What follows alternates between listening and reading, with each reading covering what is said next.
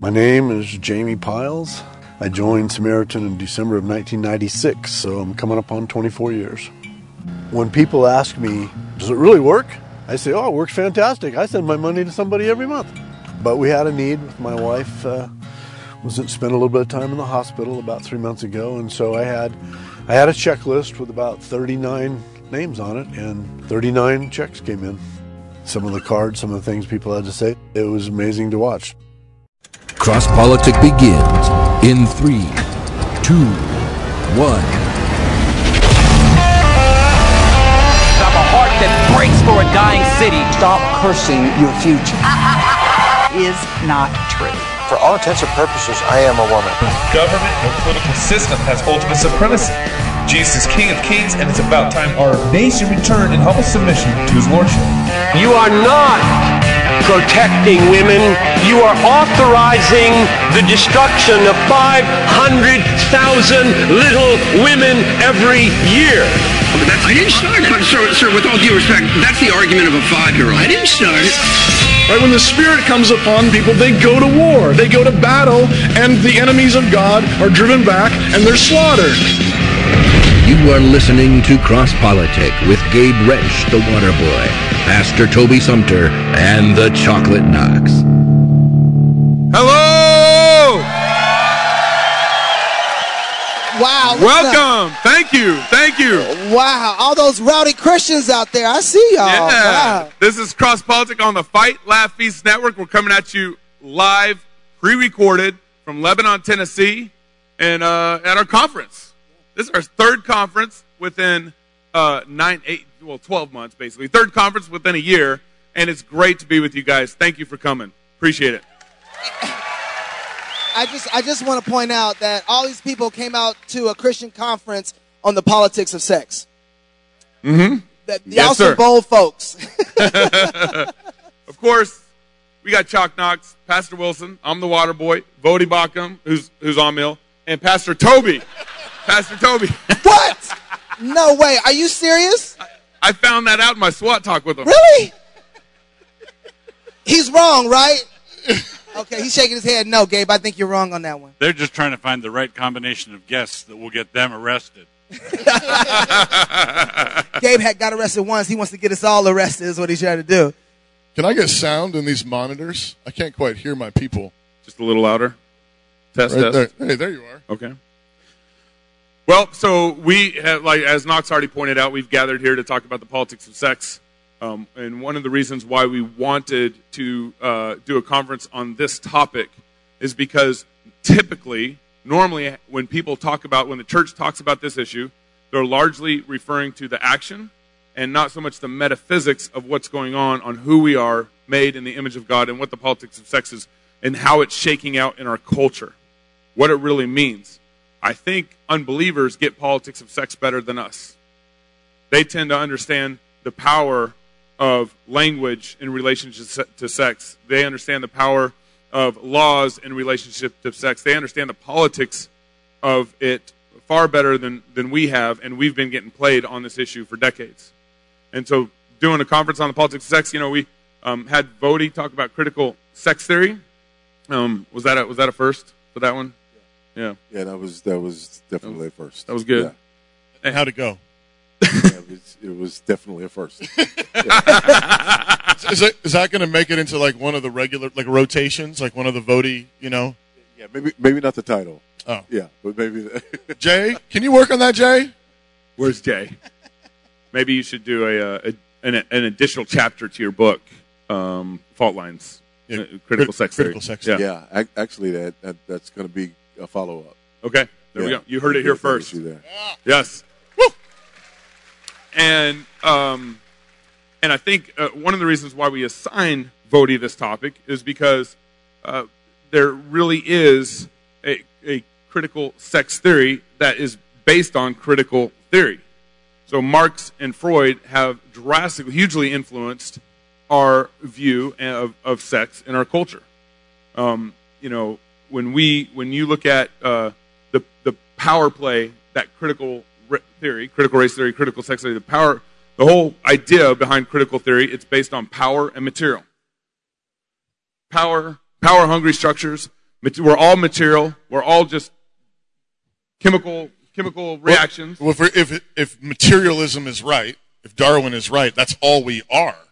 And so it's inescapable. And therefore, the only thing that really matters is force, power, because everything is a force, is a power play. Everything is just might triumphing over. The strongest survive.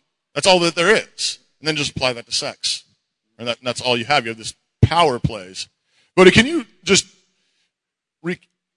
what are the ways you're seeing that is even infiltrating into the way Christians are thinking about marriage and sex?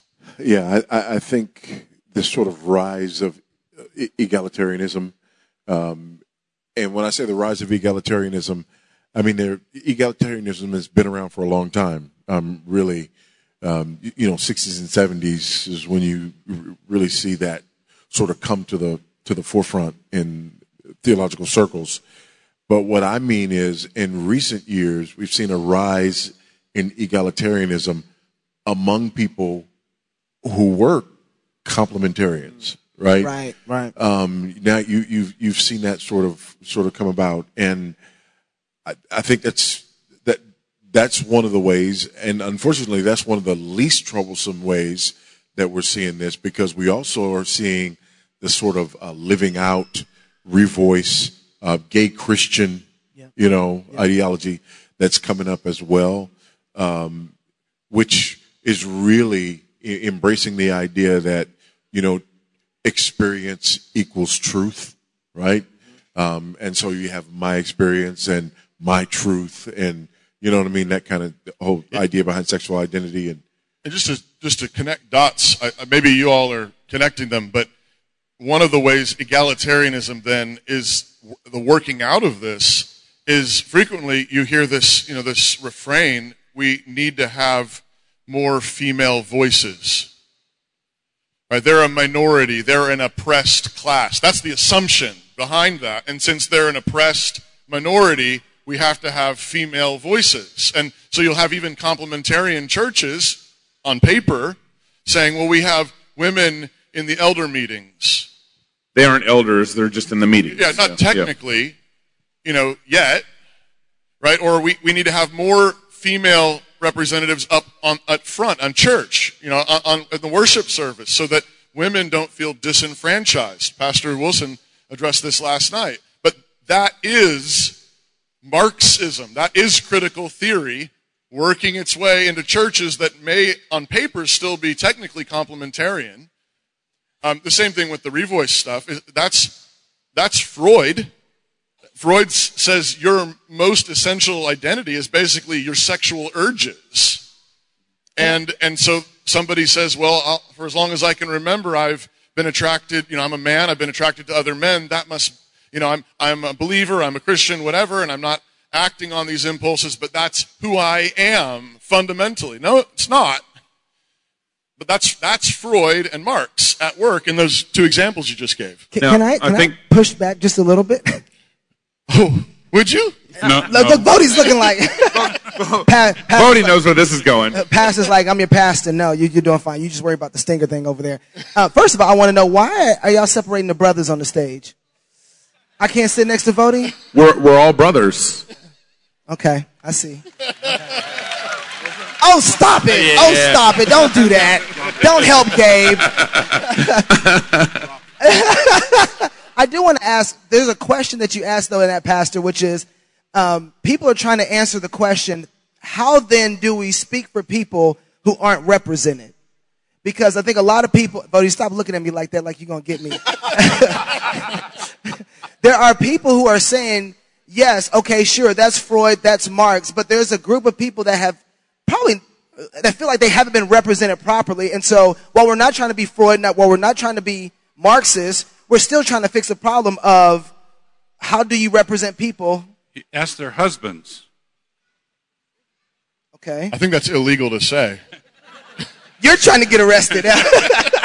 No. Federal headship means that daughters are represented by their fathers, wives are represented by their husbands. That's representation. Covenant. It's covenant representation.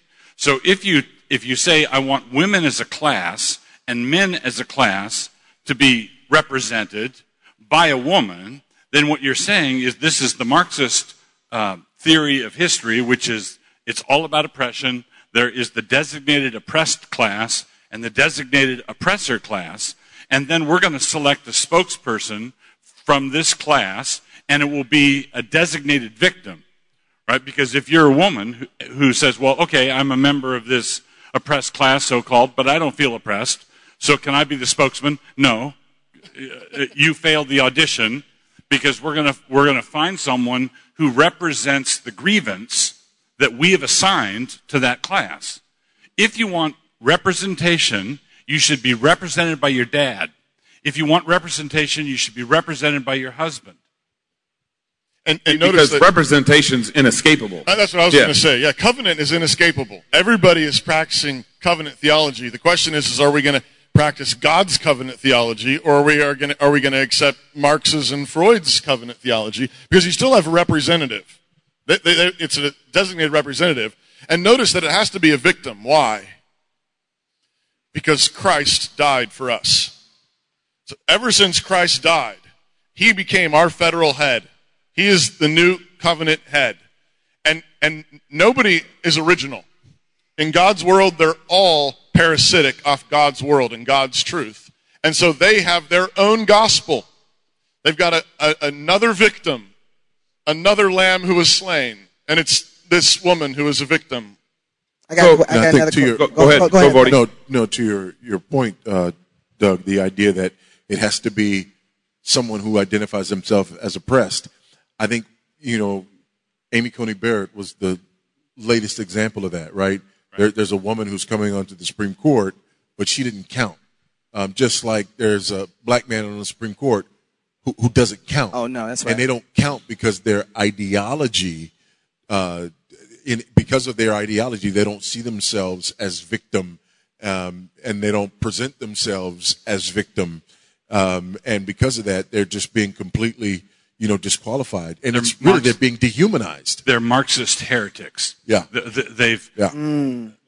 So before you go, I want to push a little further onto you, Pastor. What happens, though, when my dad or whoever is over me is not representing me rightly, and I don't like the representation, or I don't feel like I'm being represented properly? How does that process work? So we live in not only do we live in a covenantal world, we live in a fallen world, and that means sin gets to covenant heads. So there are dads who've done appalling things, there are husbands who've done appalling things, and that's why in this fallen world you cannot have any human government that is absolute.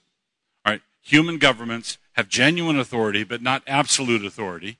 So the civil government has true authority, but it's not absolute. Family government has true authority, but it's not absolute. Church government has true authority, but it's not absolute. So when your husband is mistreating you in some awful way, you need to call the elders. Right? My wife and I have dealt with situations where we wish the wife had been an Abigail standing up to a Nabal a lot sooner than she did. Because in a Christian world, there's a system of appeals. There's situations where you should call the cops because the civil magistrate should be involved. There's situations where you should call the elders because the church needs to be involved. And that's covenantal. Even when you're appealing to the higher level, you're still being covenantal. You're appealing to the authorities that God's put there for you. So I've noticed that we haven't really used complementarian language here at this conference. It was a Christian conference. Bars! And I was going to say we reject that kind of language. You beat me to it. But I also understand kind of the attraction to that language. We complete each other. We're complementary. Complement? Yes. Oh, my goodness. Wow. And so the Christian church has kind of defaulted in some sense to that language, but it seems like it's been a backdoor way to egalitarianism and feminism, and it hasn't held up well in the last 10 years. Because we want language that will appease our accusers, and it will not work. They will not be appeased. And so what happens is if you start off with with a soft-sounding word that's not hard-edged like patriarchal, and you say, well, complementarian, and we value the equality and the full dignity, blah, blah, blah, blah, blah, blah, blah. And then at the end of your spiel, you're still a hater. And so then you think you have to throw something else because you're an appeaser now. So complementarian, the position technically is the correct biblical position. There's a truth there. There's a real truth. It's a real truth. If you read the complementarian materials, it's biblically grounded, but it's biblical theology with a PR consultant. Ooh. You going to give him anything for that? You give bars or something? I'm dripology. Oh, it was trying to come out. I'm playing them, but come on, Sam, work with me. Keep his eye. I was trying not to bust them out. That's what I was trying to do. I was trying to be like Jesus, but I didn't have that much Hit it faith. again. Hit it again. Let's get that out there. Keep that iPad on.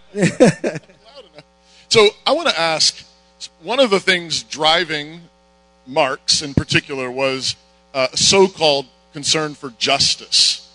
So there's this oppression, there's this, in his case, it's all materialistic, so it's all power plays, and then he says there's this ruling class, there's the oppressed classes, and there needs to be revolution in order to restore justice. Now, it's completely bonkers, and now that's been applied to different classes, sex, race, whatever, and that's what their view of justice, critical theory justice, is revolution. We need to take the ruling classes, whatever those may be considered, and they need to be brought down, and they love, this is their word, is they want to empower those minority voices, empower the oppressed classes, and that's a thoroughly Marxist term, and the point of it is that's their version of justice. Their version of justice is give them the voice, give them the microphone, you be quiet, you listen, you sit down, you let them stand up, and in their minds they're bringing a certain kind of equilibrium to an otherwise violent and oppressive world. Okay? That's their version of justice. You wrote a book, I think, about how that's bad. Is that right? That is correct. Okay, good. Just want to make sure. And what is the Christian answer to that? When you have, we're talking about appeals. Pastor Wilson just said, if you have an abusive husband, an abusive father, and Voddie's over here listing a number of other people you didn't hear, mayors, police officers, arresting people, singing psalms. We had to bring it up at least once. I'm from Texas. They arrested him because he was singing off key. Who is that guy? I can hear him. Oh, it's Gabe, the deaf-eared guy. So they hear the appeal. You appeal, because you've got a corrupt authority over you. You're trying to be thoroughly covenantal.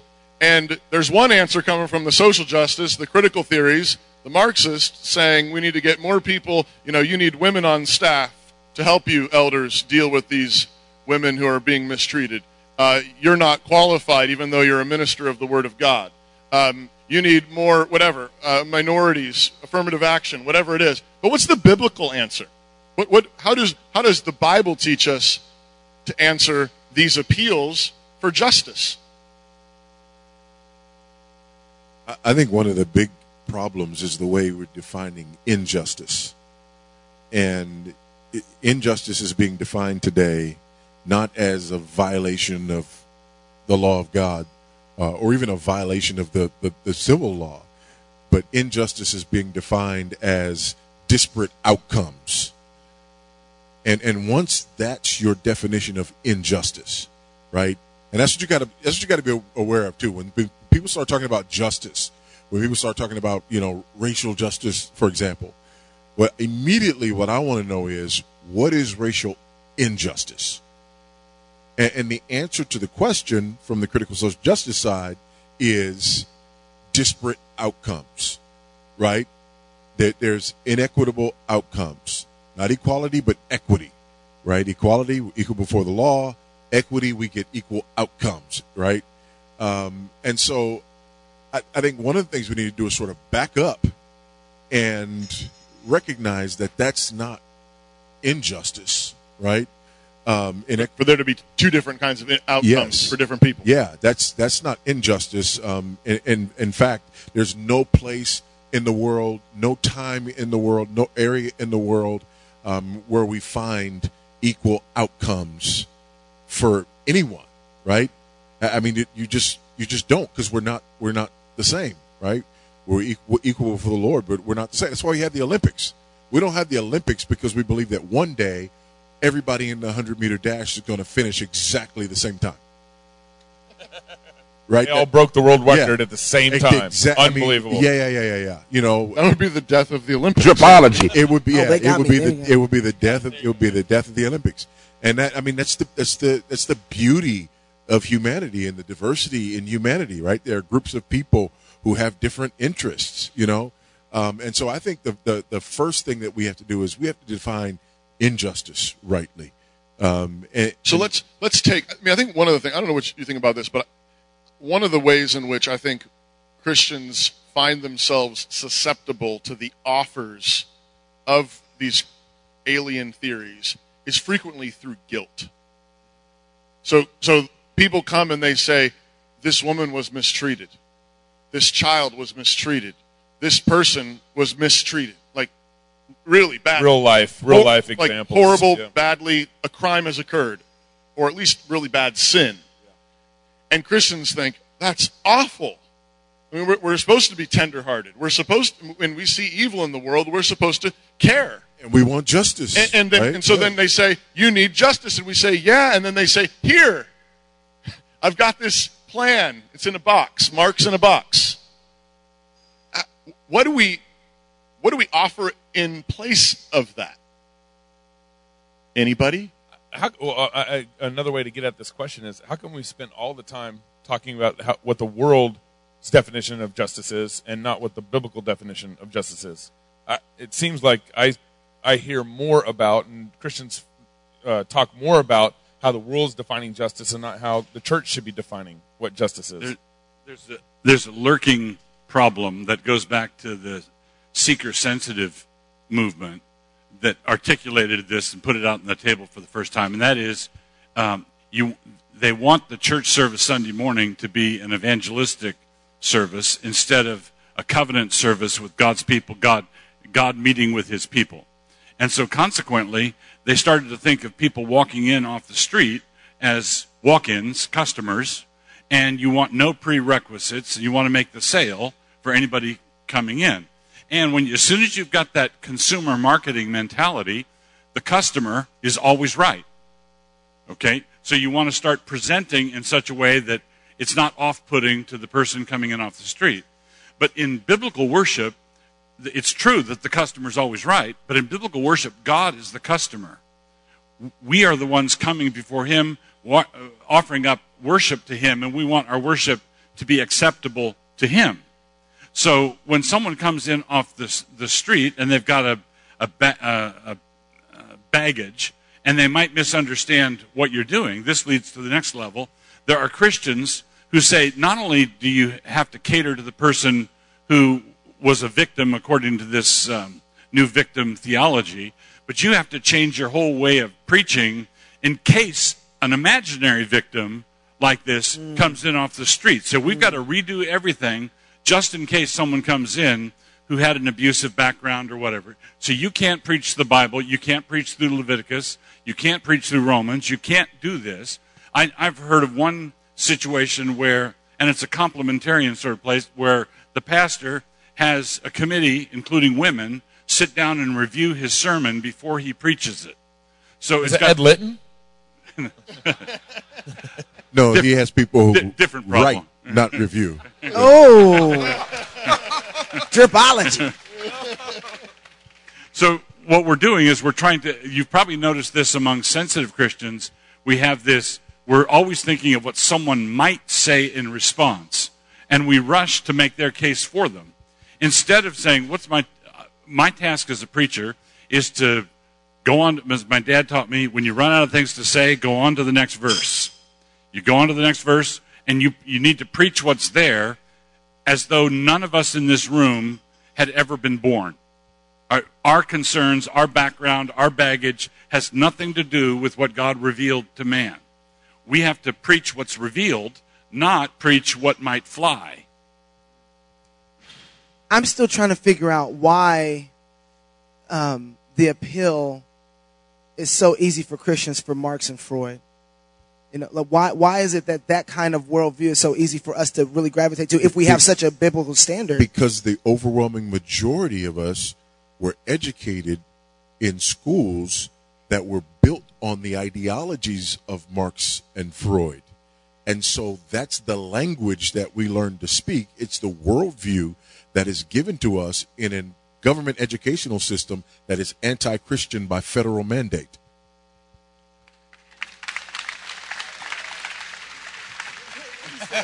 Like he said.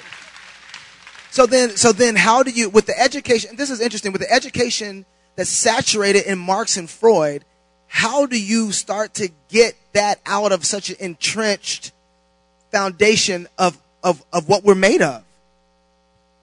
H.L. Mencken, I got visited by the FBI for this, but I'm going to actually did. H.L. Mencken once said there's no problem with the government schools that couldn't be fixed by burning all the schools and hanging all the teachers.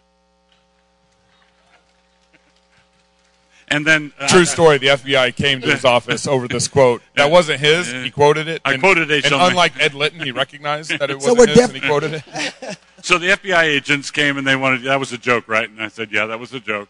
Yeah, okay, thanks, very good. And then, but the point is, hyperbole. The government school system cannot be reformed. We just have to. Christians have to get out. We just have to get out. So then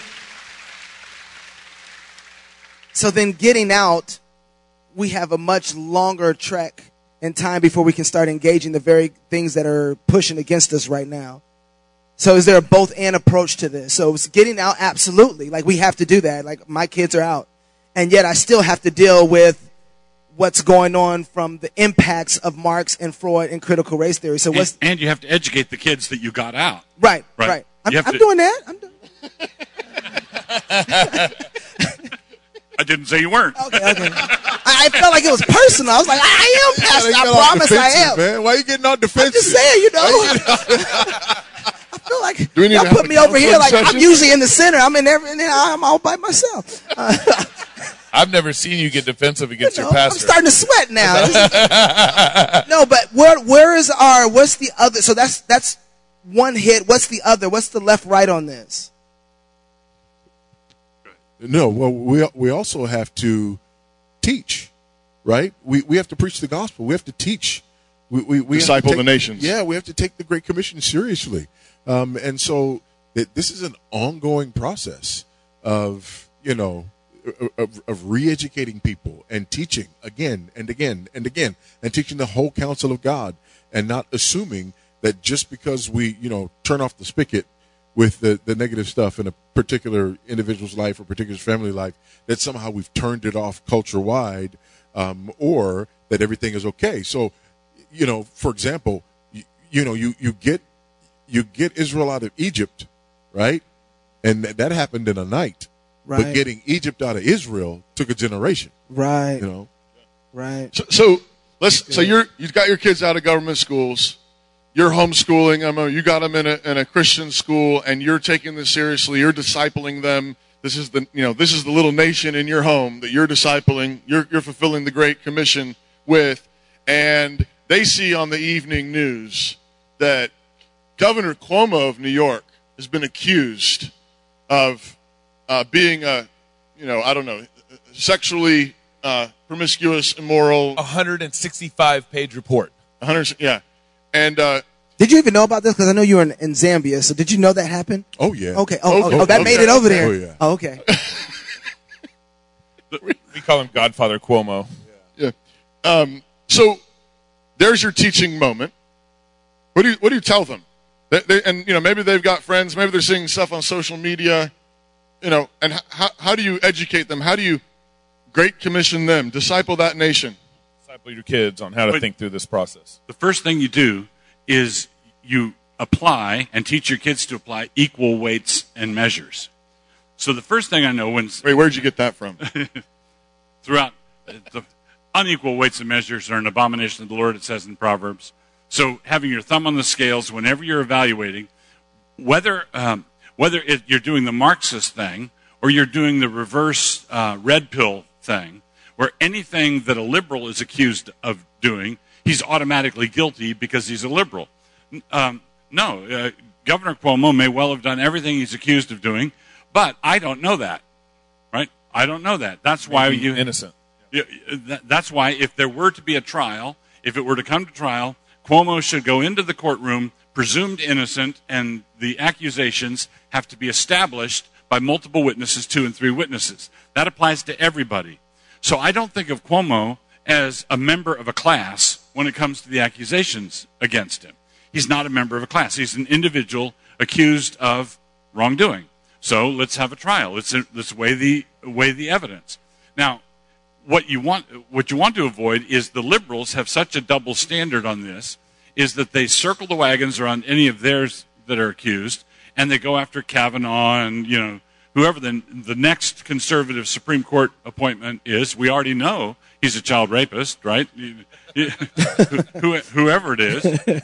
So they do that routinely, and we are sometimes tempted to think, well, sauce for the goose, sauce for the gander. When we're in control, we're going to do the same thing. No, when we're in control, we want fair play, justice for all. All right? Justice for all. And that means that the tie goes to the accused. In biblical justice, you don't accept any indictment does not equal conviction. And Governor Cuomo is indicted, and for all I know, it may well all be true, but that's not a conviction. So how do you handle this when you're definitely suspicious of the activity, That's the indictment, right? Uh-huh. Right. You've got enough to bring a case. You've got enough to say there should be a trial. You don't just grab people off the street at random and give them a fair trial. There's got to be probable cause. There's got to be some sort of level that gets them into a trial. But once they're in the trial, you should conduct yourself when you're talking to the television in such a way that you could be selected for the jury and not be embarrassed. That's right. Yep. Right? In all the old pictures and paintings and statues of Lady Justice, she's blindfolded.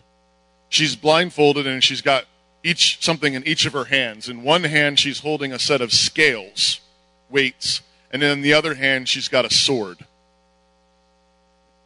She's blindfolded. Her job is to just weigh it out. Weigh it out. Equal weights and measures. Why is she blindfolded? She's blindfolded because this goes back to Voddie's point.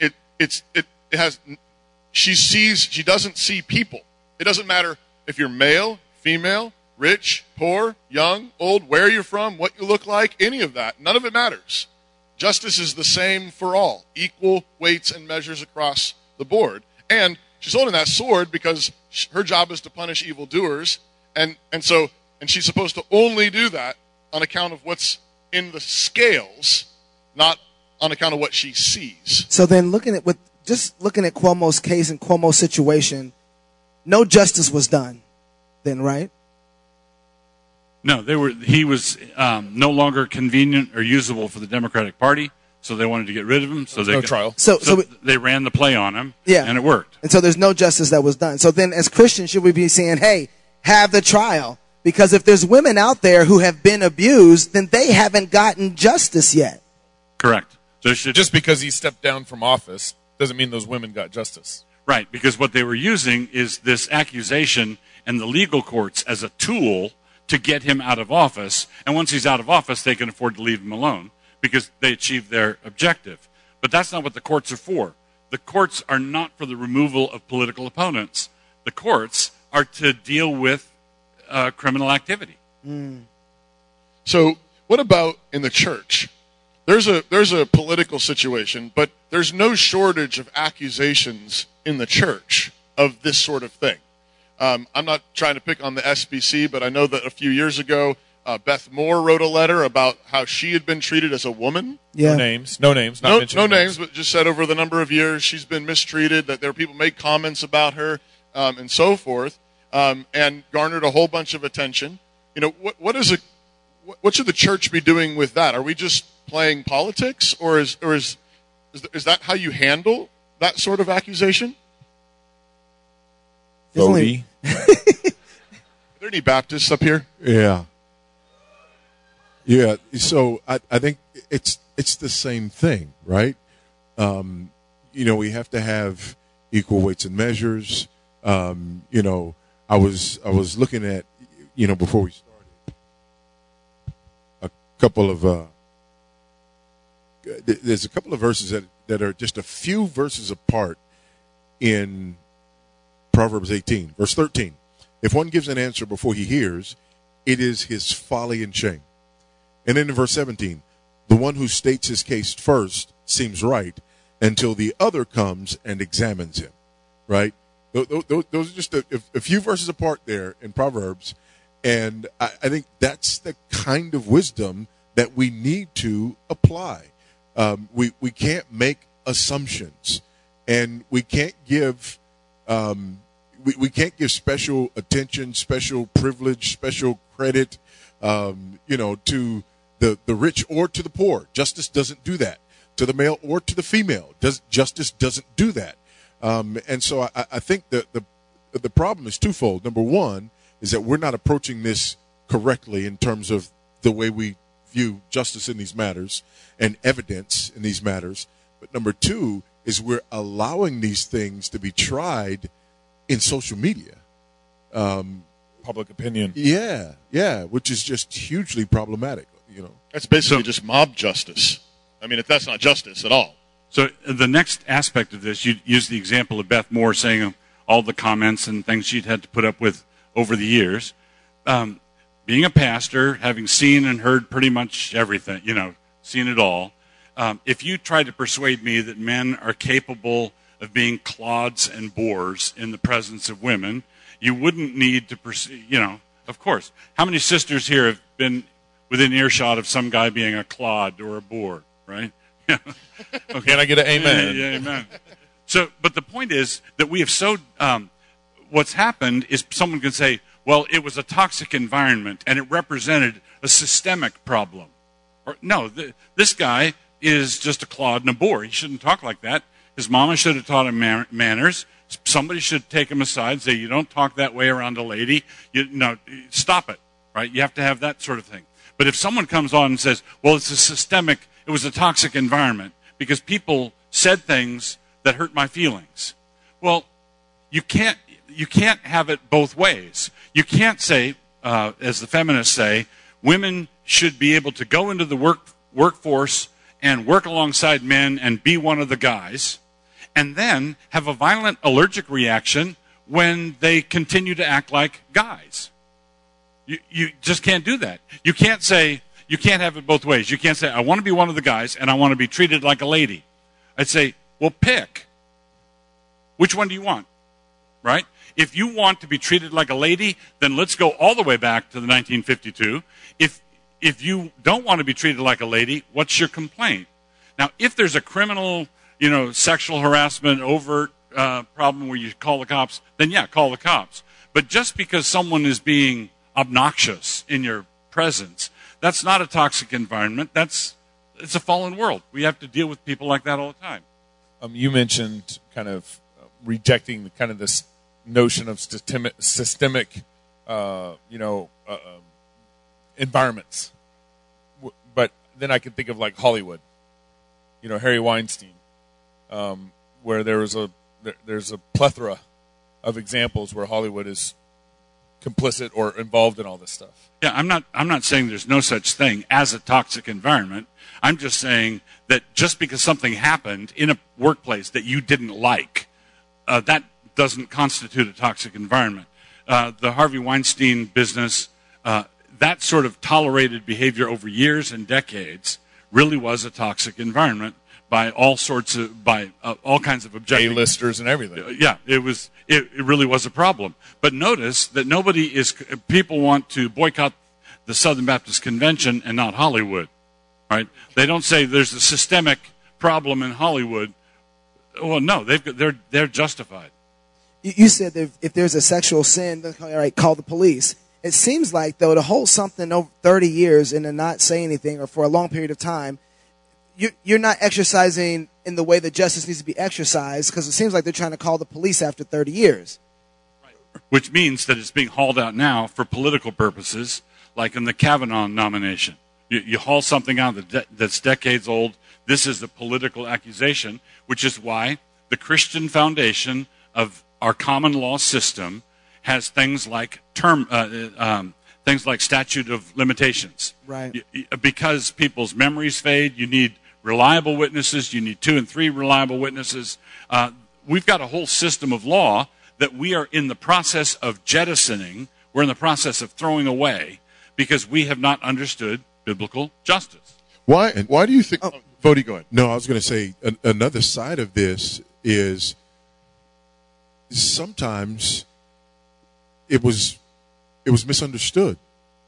The Colorado Rockies game, you guys remember? Oh, that, yes, right? Dinger. Where the guy's calling Dinger the mascot, Yep. and I mean that went around the world, right? Even to Zambia. It went even to Zambia, I mean, we need to find this guy and string him up, and the whole Major League Baseball, needs to be taken to the woodshed because this kind of thing is allowed in Major League Baseball.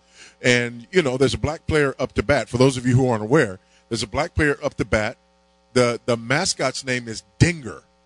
There's a guy behind home plate who's calling the mascot. So he's not even looking at the player. Nope. He's calling the mascot because he wants a picture. And he's going, Dinger! Dinger! And the guys who are calling the game on television basically say, that's just disgusting. That there's, this the kind of thing happening and so it gets worse, right? After, everybody figures out that that's not exactly what happened, the player suggested that maybe they need to change the name of the mascot. Oh, wow. Yeah. Like, it can't just be, oh, sorry, that was really an overreaction. We're looking for racist under every rock, in arguably the least racist country in the world, by the way. It couldn't be that. It's just that we've got to find some way to make this fit the narrative. So it's not just this issue of, whether or not it's a toxic environment based on, that kind of testimony, but it's also, do we know that that's what happened, or is this something that was assumed to be something that it wasn't? One of the things that, as I've been studying and spending time inside of God's law and biblical justice, there's a certain responsibility that I have assumed as a father to make sure that my children know, what do you call it, statutory limit? There's a point in time where it is extremely important for you to cry aloud. Say something immediately. Don't wait. You won't be in trouble. Daddy will come for you. Believe nothing. This is what God requires. So that I'm teaching my kids God's standard there in the moment, so that there is no, well, what happened 20 years ago? What are you talking about? And so there's another part that as a father, I want to assume the responsibility of teaching my kids all of God's law, all of God's standards. So when they find themselves in that moment, they're doing the things that allow us to actually mitigate justice in that moment. And I felt a lot of times we're missing out on this, on teaching our kids that we need to tell them, hey, in this moment, this is how you need to act. Just like everybody is so concerned about teaching, and I'm going to, because there's certain situations I'm worried about, but I'm going to teach my kids, listen, when you get in front of a police officer, you ain't cool.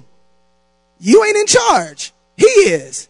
He thinks you did something wrong. Don't try and act hard. Just give your license and follow the rules. Now listen, I hope if my kid acts out, I hope the police officer knows in my community, he gonna have a harder problem dealing with me than he gonna wish he was with you. Okay? He gonna wish he's with you.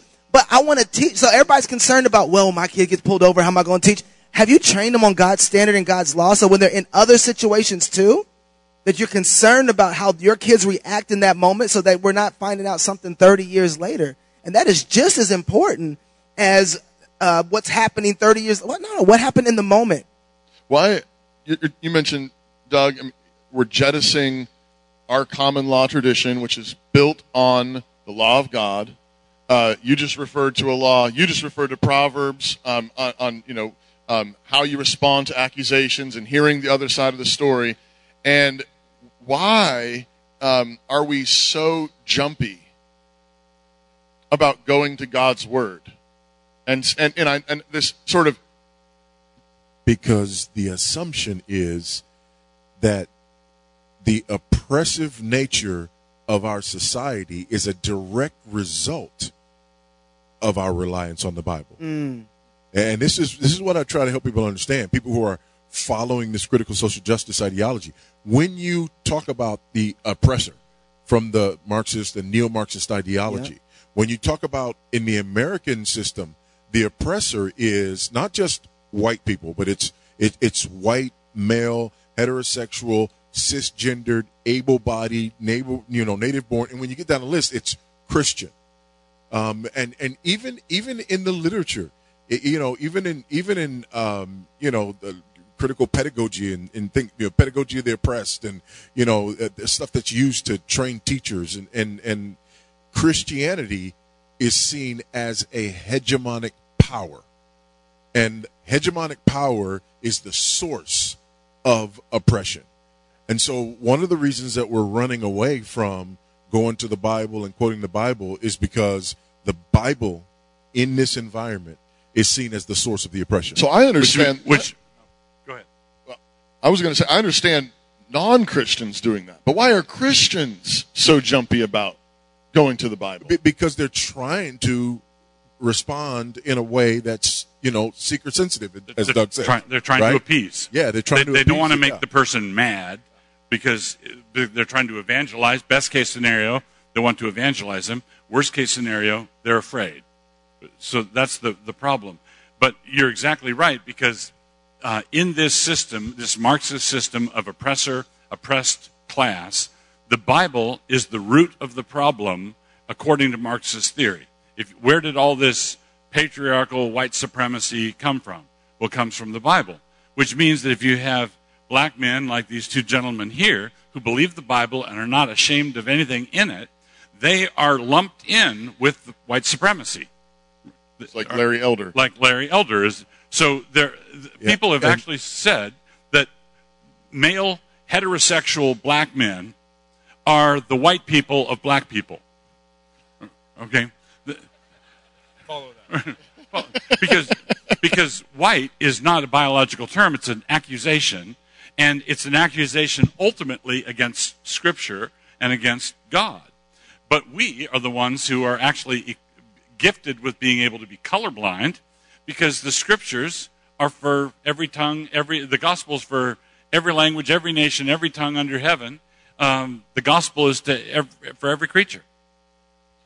Isn't there like an element of unbelief to this, where Christians just don't believe in the full power of God's Word? Yes. That's why they want to evangelize the person with Scripture and something else. Scripture and their own politeness, their own niceness. Or, in the worst case scenario, they're afraid that the Bible is a shield that won't protect them.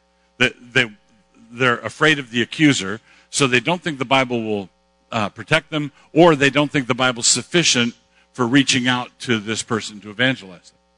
I want to ask you something, Doug, about something you wrote last week. There was this glorious or very inglorious picture of Pete Buttigieg and his gay whatever on a hospital bed. I don't get the hospital bed. What? Who needed it? Who needed the hospital? Why were a couple of male homosexuals holding babies sitting on a hospital bed? Who birthed that baby? We in trouble. My question was, you noted in this post that a gentleman named Baucham liked this post.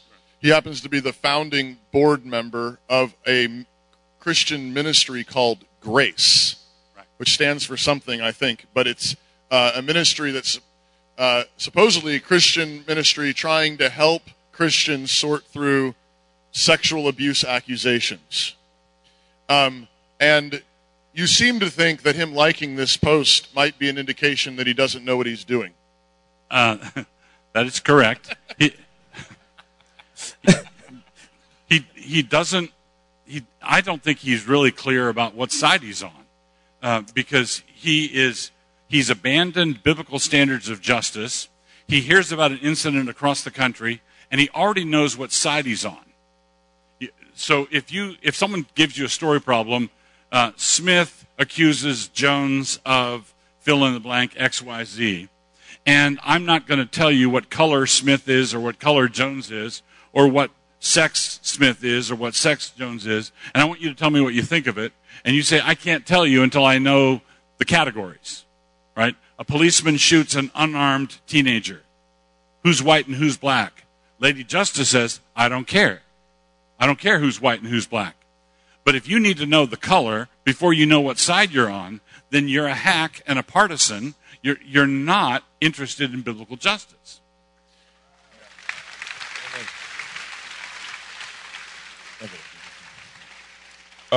So, Voddie, you're president of the Southern Baptist Presbytery, Convention. Oops. It's hard to know if he does these things on purpose. And Beth Moore submits this letter to you. How do you handle it?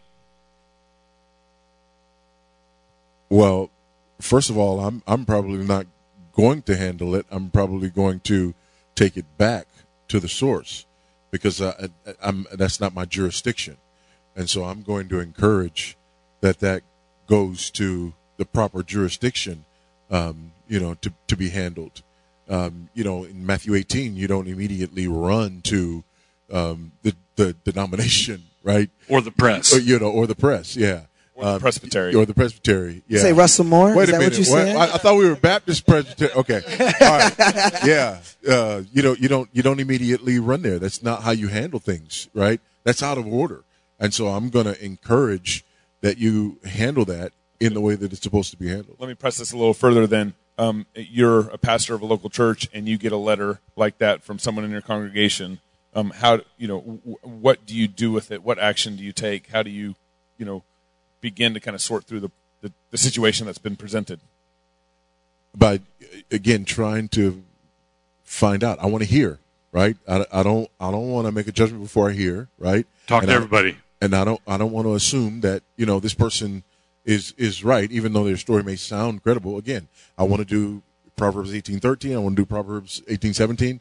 And I want to hear these things. I want to know and hearing what the facts are. That doesn't mean hearing people that have heard about it, right, or heard about it from someone else who heard about it, right, or read something about it, right. That's not testimony, right. Eyewitnesses, right. People who actually can tell you the truth about what happened, right.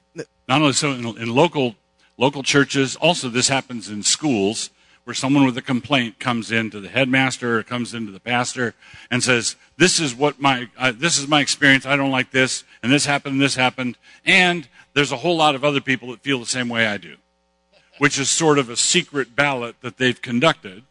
And a wise pastor is going to say, great, let's have them all in. Let's talk to them all. I want their names. Well, I'm not at liberty to share their names. Well, then I'm not at liberty to talk to you. Goodbye. Yeah. Have a nice day. One of the things that I've been doing is I have to take this down all the way to the house. When something happens in my home and one of my kids come rumbling in and they're like, hey, Johnny hit me in the eye. It's like, Johnny, why you hit your sister in the eye? If I'm doing that, then there's no way I can handle the Beth Moore case. Right. Right. Like if I don't say, hold on one second. All right, sweetheart, let me make sure your eye's okay. Hey, John, what happened? Carl, did you see what happened? Tommy, did this happen? No, she fell off the bike. And through that, I can say, oh, this is actually what happened. And if Johnny did hit her in the eye, he might be missing half of his hind.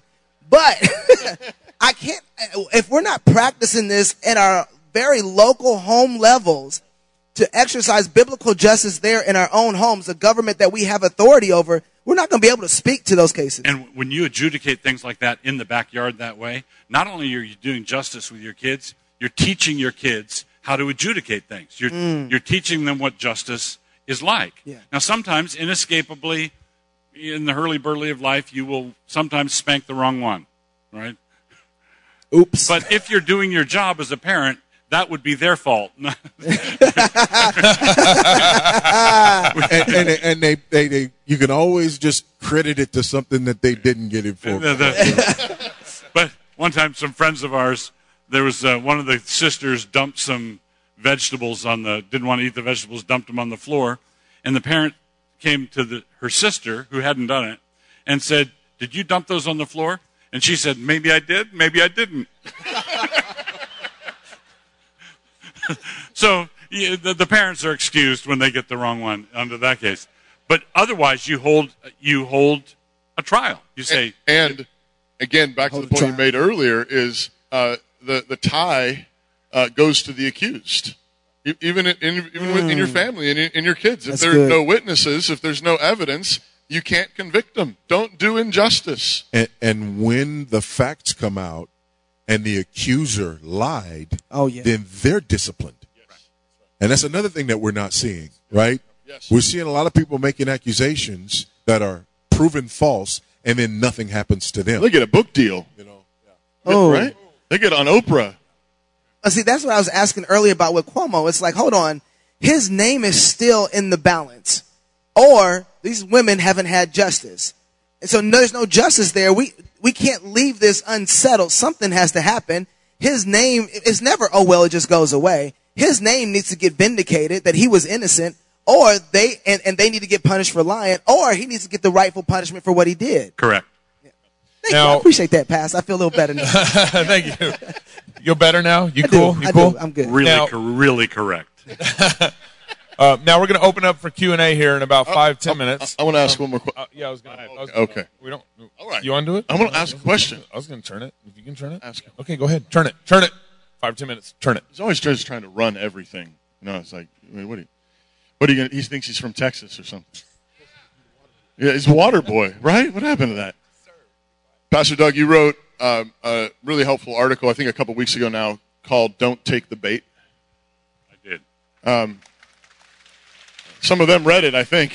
Yeah. If you haven't read it, please do go read it. Yes, please read it right now. It really was. It was very, very important, and in particular, it applied to our political situation where we are with all the COVID regulations and everything else.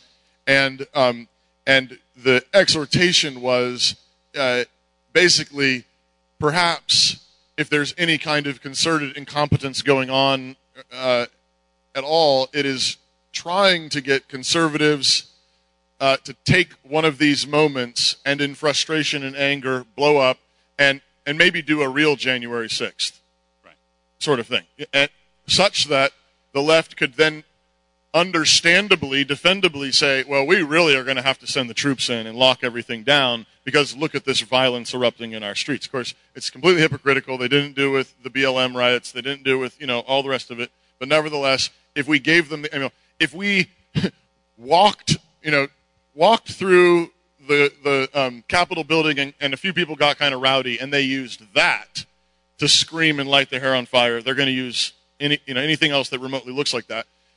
I want you to reiterate that, but also maybe think a little bit more broadly in terms of some of these social justice and sexual injustice issues as well. It seems to me that the left is busy running this play maybe across several fronts, and the exhortation needs to be to us, don't take the bait. The tranny stuff, the little kids being given hormone therapy, this horrible stuff, wicked stuff. And it seems that there's a similar exhortation that needs to be given across the board. How do you be righteously indignant about wickedness and injustice without taking the bait? What we want to do is have the Christian church learn what it means to flow in a channel. We want hydraulic power is fluid mechanics in a constrained hose. And heavy equipment can lift all sorts of things because it's constrained. Well, what happened on January 6th is a bunch of upset, irate people stormed the Capitol like sheep without a shepherd.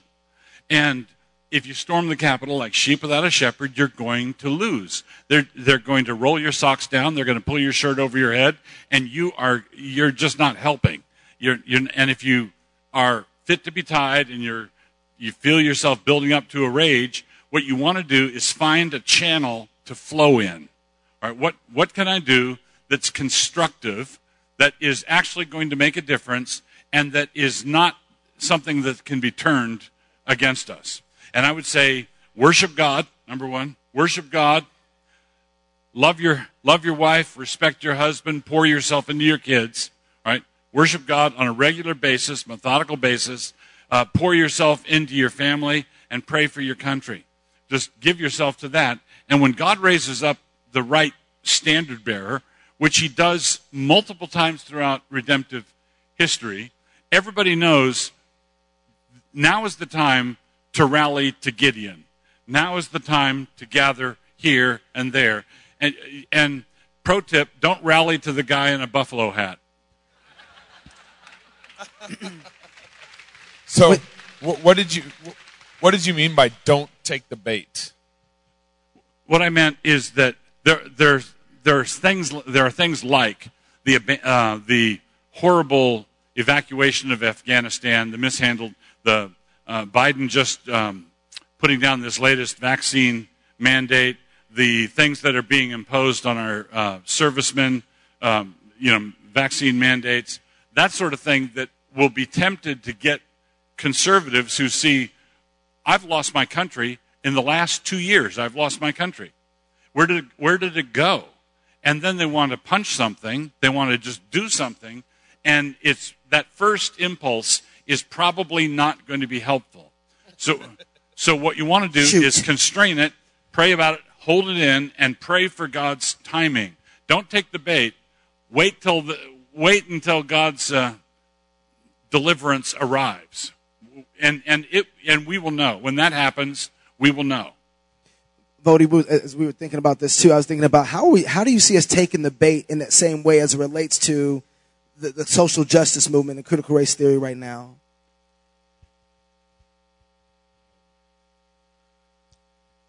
Yeah, I don't know. I think there are a number of reactions happening out there, and some of them are just kind of overreactions, which I would put into this category. Anytime you're overreacting, anytime you're not being careful with the way you're approaching things, right?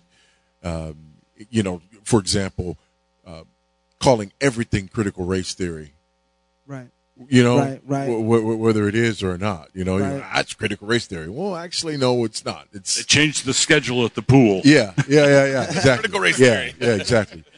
So I think that's one of the ways that it's happening. That's one of the ways that people are taking the bait. I think another way that it's happening is instead of people engaging with their churches, their ministry, their family members or whatever, they're just basically saying, "Oh, I heard that person say racial justice, I'm gone." Right? Right. Instead of saying the church is so important, my relationships are so important that I am going to, number one, make sure that I understand what we're dealing with here, and number two, make sure that I've exhausted every means that I have at my disposal. You're saying do justice. Yes. Actually do justice even as you're investigating what's really going on. Absolutely. So I think that's one way people are taking the bait. Okay. So we got Jesse Sumter over here. Ian. Where's Ian? Ian.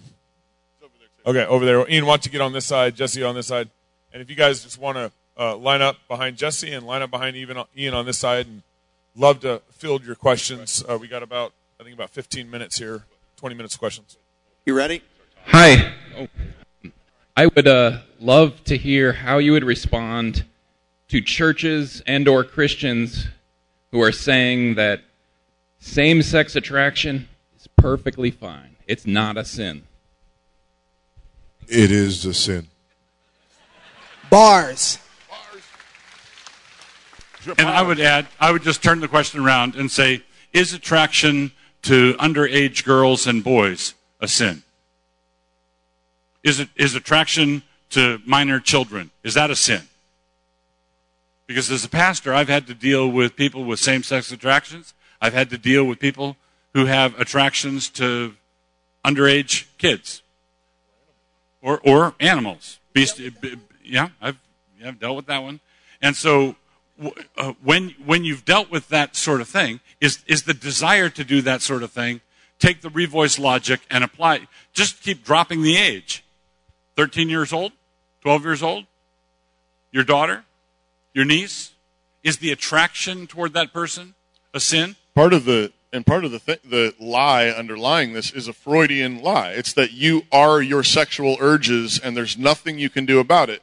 But Proverbs says to guard your heart with all diligence, because out of it flows all of the issues of life, right? And so we're commanded to rule our affections. We're commanded to rule our attractions. We are responsible to do that. Yeah, you've heard it said, not commit adultery, right? You shall not commit adultery. But I say, anyone who's looked at a woman with lust in his heart has committed adultery with her already, right? So Jesus sort of directly obliterates that one. Yeah. Ian.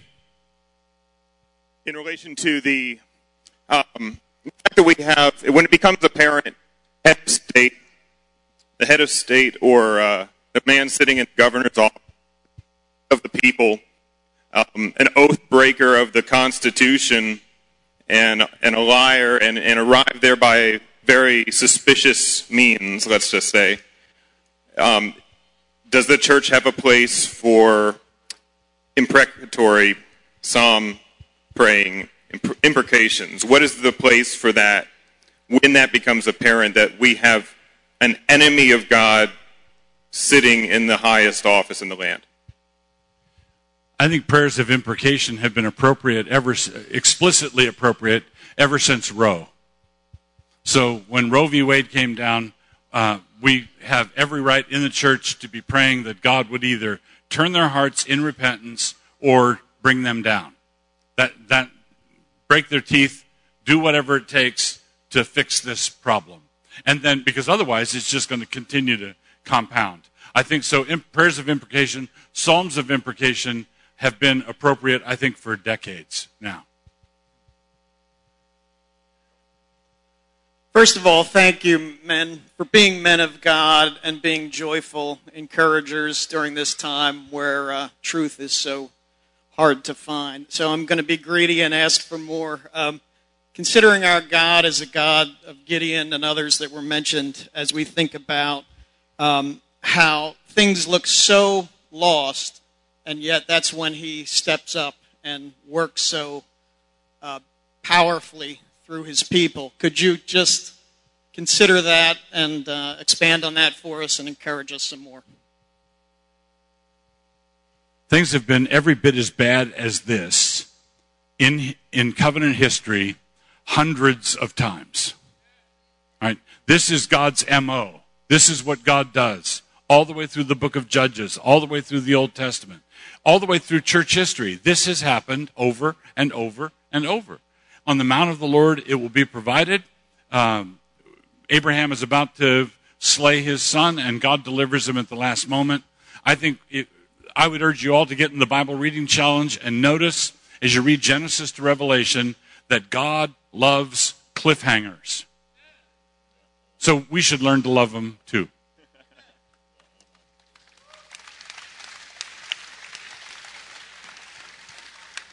Howdy, gentlemen. Well, I have a question.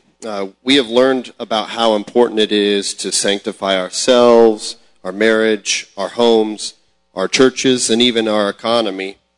But I see a particular issue getting in the way that we haven't touched on yet this conference.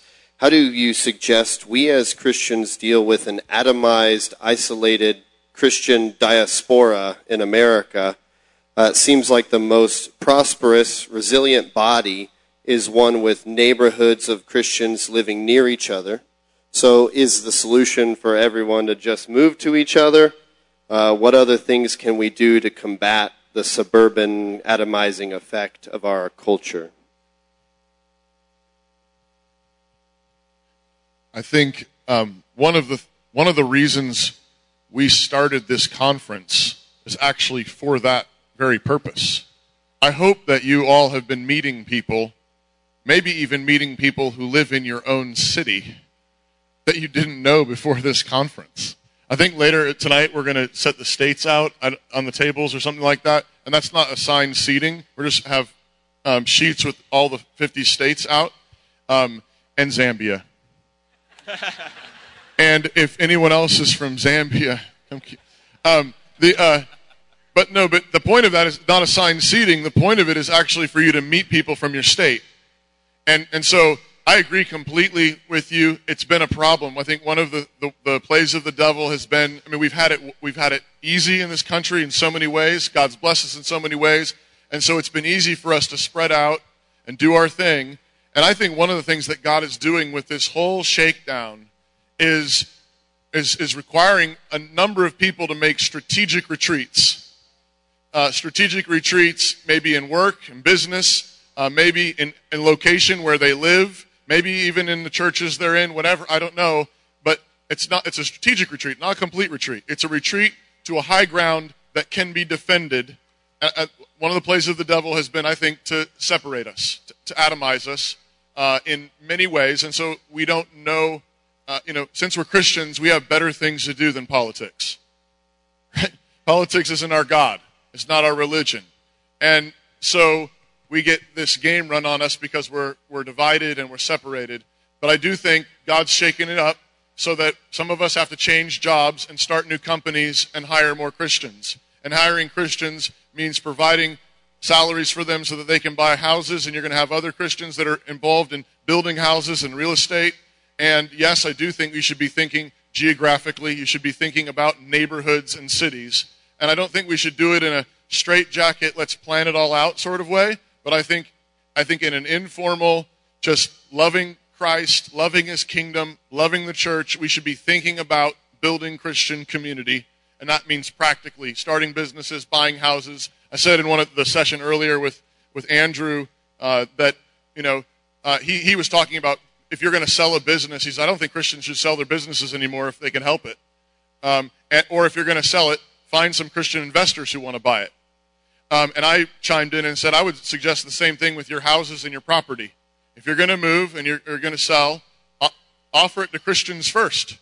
See if a brother or sister can use it for their business, for their house, for their inheritance. And again, it's not a straitjacket rule, but I think we should be thinking that way absolutely. First off, thank you for your ministries, and to the volunteers and the speakers. This conference has been awesome, and just want everyone to know that we're very grateful. Anyway, my question has to do with the Bible speaks of God's people as being sojourners and exiles in this world. So how does that fit to a church that is faithful in terms of its public witness to either civil magistrates, the public square, fighting abortion, building education, institutions, building Christian businesses, having tried to extend the blessings of God's kingdom on this world? I've often heard, in the past 18 months especially, that sojourners and exiles were not supposed to do any of those things, but the focus just primarily on getting souls to heaven. Thank you. Abraham was a sojourner in the land of Canaan, and he built altars, he raised armies, he went to war, he did all sorts of things by faith, because although he was a pilgrim and a sojourner, that did not turn him into a Gnostic who said, this world is not my home, I'm just passing through. So the sojourner ethic is something we all are going to die. Everybody's going to die. And that means we can't be too attached to the things we have down here. We have to be willing to let go of all of it and go to God. We're sojourners. We're pilgrims. But how we can jump from that fact, undeniable fact, to, and therefore I shouldn't fight for the unborn, or I shouldn't stand for justice, or I shouldn't preach the gospel, it just doesn't follow. All right, yes, we are sojourners, so we should have a pilgrim sojourner ethic, which I think is fully consistent with a thoughtful post-mill eschatology. Okay. Can I borrow Bad Voddie for a minute? Bad Voddie. Sure. Because he hadn't shown up very much. Yeah. You know, jet lag, man, jet lag. Jet lag. Zambia, I get it. Bad Voddie's in bed. I want to, I want to take and piggyback on that. People, I come from that kind of culture that would say that would say we're sojourners. And just to be very honest, we've gotten the story wrong. We got the whole story wrong. When God made Adam, he told him to take what was in the garden and to go make the rest of the world like this. Adam was to take Eve and to beautify the rest of the world with what God had planted in the garden. And so that means everything, God's standard, how the world was supposed to operate, the rules that God used to make the garden, those rules applied to the rest of the world. And thank you. And somehow, I don't know how we get that we can separate ourselves from the story of the beginning when Christ came to restore the very thing that Adam lost in the garden. Okay, I'm done. I'm done with bad voting. Okay. That was pretty good for bad voting. Well, thank you. I'm working on it. He's jet lagged. I would just piggyback on that too. Just point out that I pointed this out before, but in a few of the places where Abraham built altars during his sojourning are the exact places where significant strategic battles were won by Joshua during the conquest. And so you should be thinking about your sojourn here while you go and gather with God's people on the Lord's Day to worship, when you worship with your family around the dinner table, when you celebrate God's goodness, you should be thinking that you're building altars like Abraham did in this land, in this place that Jesus bought with his blood, because the saints are going to inherit it all, because Jesus bought it all. Amen. Amen. Amen. Amen. Okay. One more question, and we got to wrap up. Voddie's got to get out of here at 4 o'clock for his flight, so we got to do a hard 4 o'clock. Hi. First, I wanted to thank y'all for your putting this on and all of your very encouraging programming. My question had to do with the experimental vaccines. And all my study has found that HEK 293 and PER.6C are aborted infant cells used in all of the vaccines currently on the market. And everything I've found, they are from elective abortions from several decades ago. I wanted to know what y'all say to that with the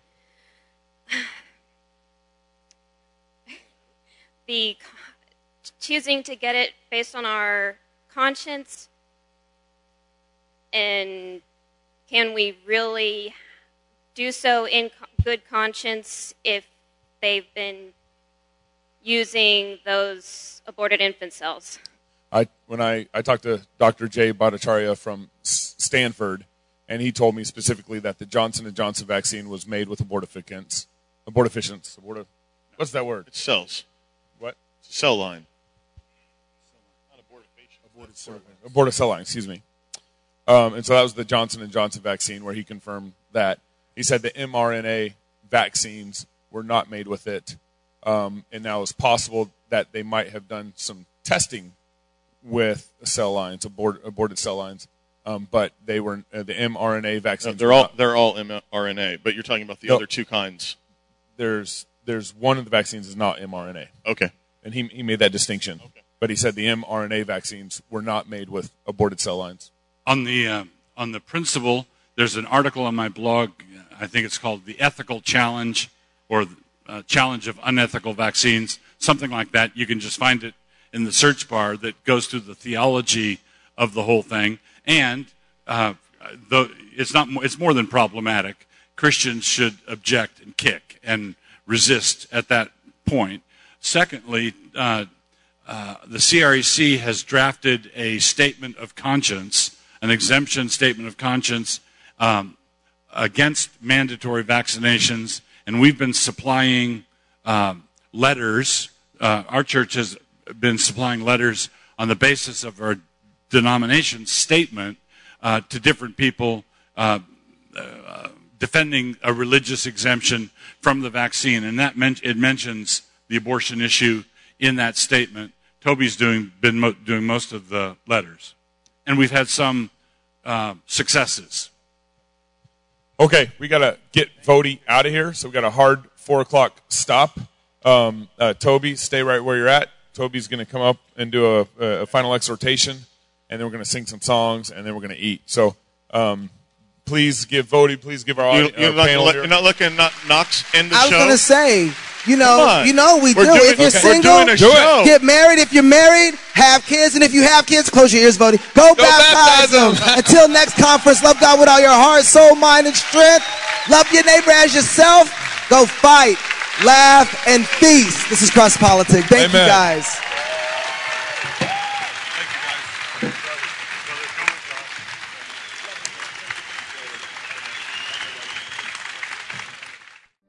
Hi, I'm Robert Borton, CEO of Classical Conversations. Our most precious commodity is time. No one has ever lied on their deathbed wishing they had spent more time making money. They all wish they had spent more time creating a legacy. Our modern education system steals that legacy, steals that time from our children. That's why I'm passionate about homeschooling. That's why at Classical Conversations we want to give you more time to create that legacy, follow your passions, and glorify God. Visit classicalconversations.com for more information.